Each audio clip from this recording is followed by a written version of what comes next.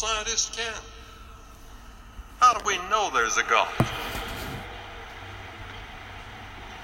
You can't put him in a test tube. You can't make a mathematical formula of him as Einstein did in relativity. You accept by faith that he is the creator of the whole universe. When Charles Lindbergh took his plane, the Spirit of St. Louis, all the stars that he could see spread over the entire sky were just part of our Milky Way, just our little galaxy. But that galaxy is just one tiny part of a universe containing billions of galaxies. And they found now that there are galaxies beyond what they thought was the last one, with billions and billions and billions of planets and stars and suns. And last January, astronomers saw a gamma ray burst that came from way beyond the galaxy. It originated 9 billion light years away. How long would that be? Count it up, you mathematicians. 1 light year is almost 6 trillion miles. Do you know what a trillion is? I don't.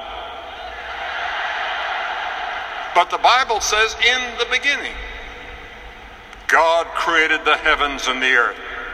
And the psalmist said, when I consider the heavens, the work of thy fingers, the moon and the stars, which thou hast ordained. The Bible says in Psalm 33, by the word of the Lord were the heavens made, and all the host of them by the breath of his mouth. Think of it. And then the Bible teaches in this same passage, the 3rd chapter of John, or the next chapter, I guess it's in the 4th chapter, that God is a spirit. God is a spirit. He doesn't have a body like you and me. He's not located in just one place. He's all over the world, all over the universe at the same time. He's not limited by a body. He is spirit. How do you explain that? I don't. But the Bible says something else about him. The Bible says, I am the Lord, I change not. He's unchanging. In all these centuries and trillions of years, he's never changed one iota. In him there is no variableness, neither shadow of turning, the Bible says. God does not change. The Bible also teaches that God is a holy God. The Lord is righteous in all his ways and holy in all his works. The Bible says, thou art of purer eyes than to behold evil, and canst not look on iniquity. God is absolute purity. I remember when I was a boy in North Carolina, we would all look forward to the day when maybe we'd have a little bit of snow. We didn't get much snow in the place I lived, but boy, when it came, we were excited. And I remember my mother pointed out something to us one day when the snow came. She put out some washing, some sheets and towels and shirts and things to hang out, that when the sun came out, it would dry. And then she said, look at the snow. Don't you think it's clean and white? And look at the clothes.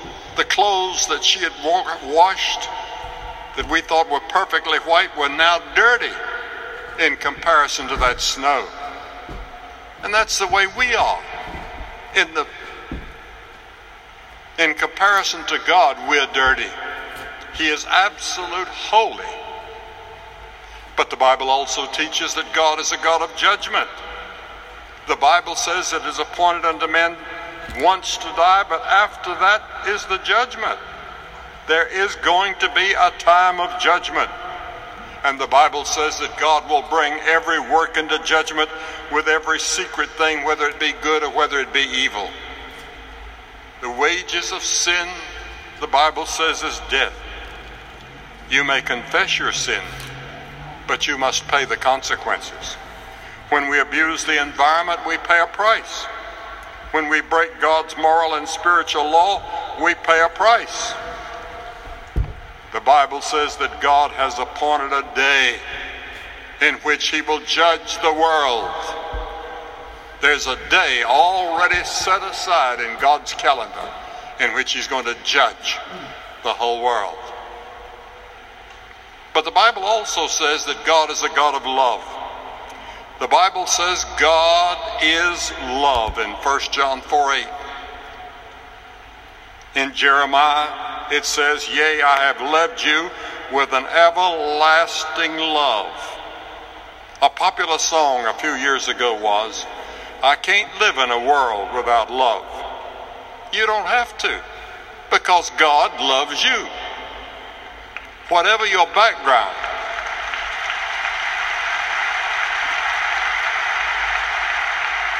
however many your sins might have been, how many mistakes you've made, whatever your ethnic background, whatever your educational background, God loves you. And it's an everlasting love, and it's a supernatural love. It's something that we don't understand. It's not eros love, sexual love. It's not phileo love, which is friendship love. It's something beyond. It's a supernatural, agape love that only God has, but he can give it to you if you come to his Son, Jesus Christ. And that's what Jesus Christ was doing on that cross. He was loving you and taking all of your sins and all your failures on him at the cross.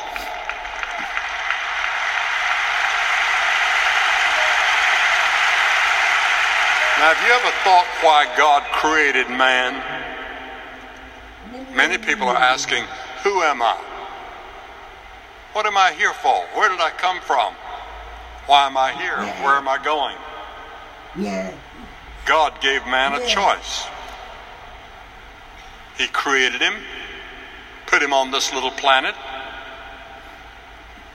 and he said, he put them in what is called the Garden of Eden, in a rock. But of the tree of the knowledge of good and evil, thou shalt not eat of it. For in the day that thou eatest thereof, thou shalt surely die. God said, there's one tree. You can have all the fruit in the garden. You can eat anything you want to. But don't eat of that one tree. God was testing man, because God gave to man a free will. He can make his own choice. He doesn't make you a robot. He pushes a button and you do what he says. He gives you the freedom of choice. And in the Garden of Eden, God told man from the very beginning. But what did man do? Man and woman. The man and the woman ate of the tree. They deliberately did it. They were deceived by the devil. Because there's another mystery at that point that goes all the way through the Bible, and it comes into our world today. The mystery of iniquity, the mystery of sin, the mystery of the devil and demons. And the devil is very real. He works hard, and he can deceive. He can come as an angel of light, the Bible says. He's very deceptive. He slips up on you. He comes in your thoughts. He comes in your mind. We know that something's wrong. We read our newspapers and watch the television, and we know that something's wrong in our world. And this is what is back of the race problem. It's sin. Back of all that is sin. And sin is the breaking of the moral law of God, breaking of the 10 Commandments. breaking of the Sermon on the Mount. Also poverty. And today we have a desperate situation, in my opinion. Much of the world is getting poorer, and some of the world's getting richer at the same time. And one of these days there's going to be a clash, as there always is.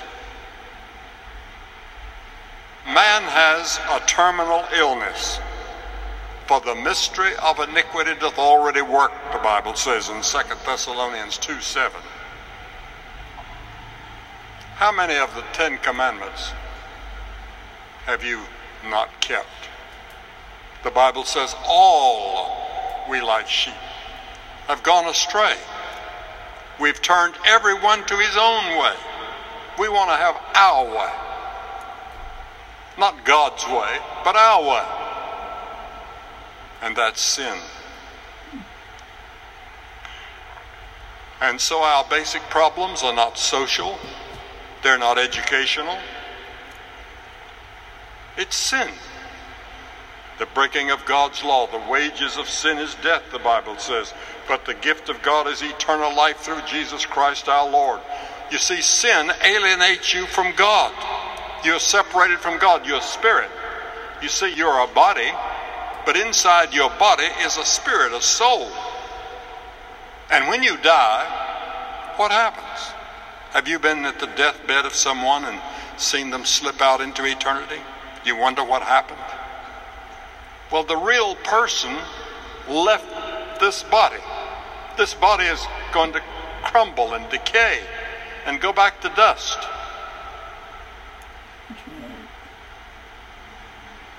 But the real you is going to live on, because the real you leaves the body. And if you know Christ as your Lord and Savior, you go straight into his presence and you spend eternity with him.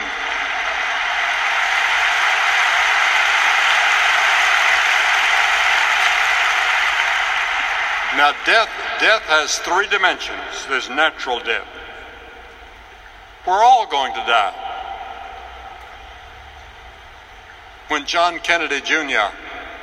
and his wife, Carolyn, boarded that plane a few weeks ago that he was going to fly, they never dreamed that they would never see home again. Like other young men and women their age, they had great dreams in their lives, their careers, their marriage. 2 of the most wonderful young people I have ever met. I doubt that they entertained a thought that they wouldn't live to see those dreams fulfilled. And then there's another death, not only natural death, but spiritual death. Your spirit that lives forever dies, in the sense that it's alienated from God. And then the Bible talks about eternal death. Some of the words in the New Testament used by Christ to describe the penalty for sin is lost, perish, condemned, punishment, torment, hell. You say, do you believe that? Yes, I do. I believe the Bible teaches it. I believe whatever the Bible says is true. If Jesus said there was a hell, there's a hell. I don't like to think about it. I don't like to talk about it. I don't like to preach about it. But Jesus did. He talked more about hell than he did heaven. The Bible says that Jesus Christ took your sins on the cross. For he hath made him to be sin for us.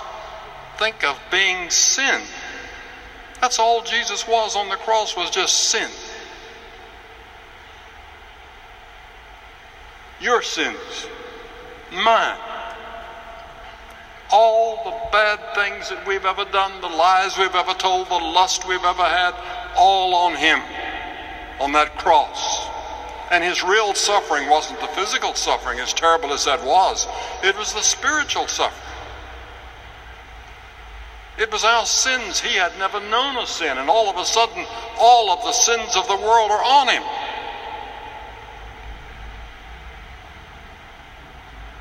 The Bible says the Lord laid on him the iniquity of us all. The Bible says, who his own self bare our sins in his own body on the tree. The Bible says Christ also hath once suffered for sins, the just for the unjust. He died for you because he loves you. And from the cross, God is saying, I love you, I love you, I love you. I'm giving my son for you. He's taking your place.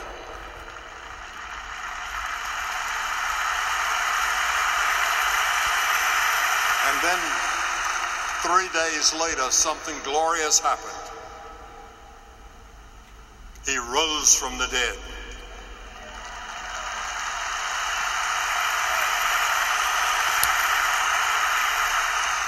Jesus said, I am the resurrection and the life. He that believeth in me, though he were dead, yet shall he live. And whosoever liveth and believeth in me shall never die. You're never going to die spiritually.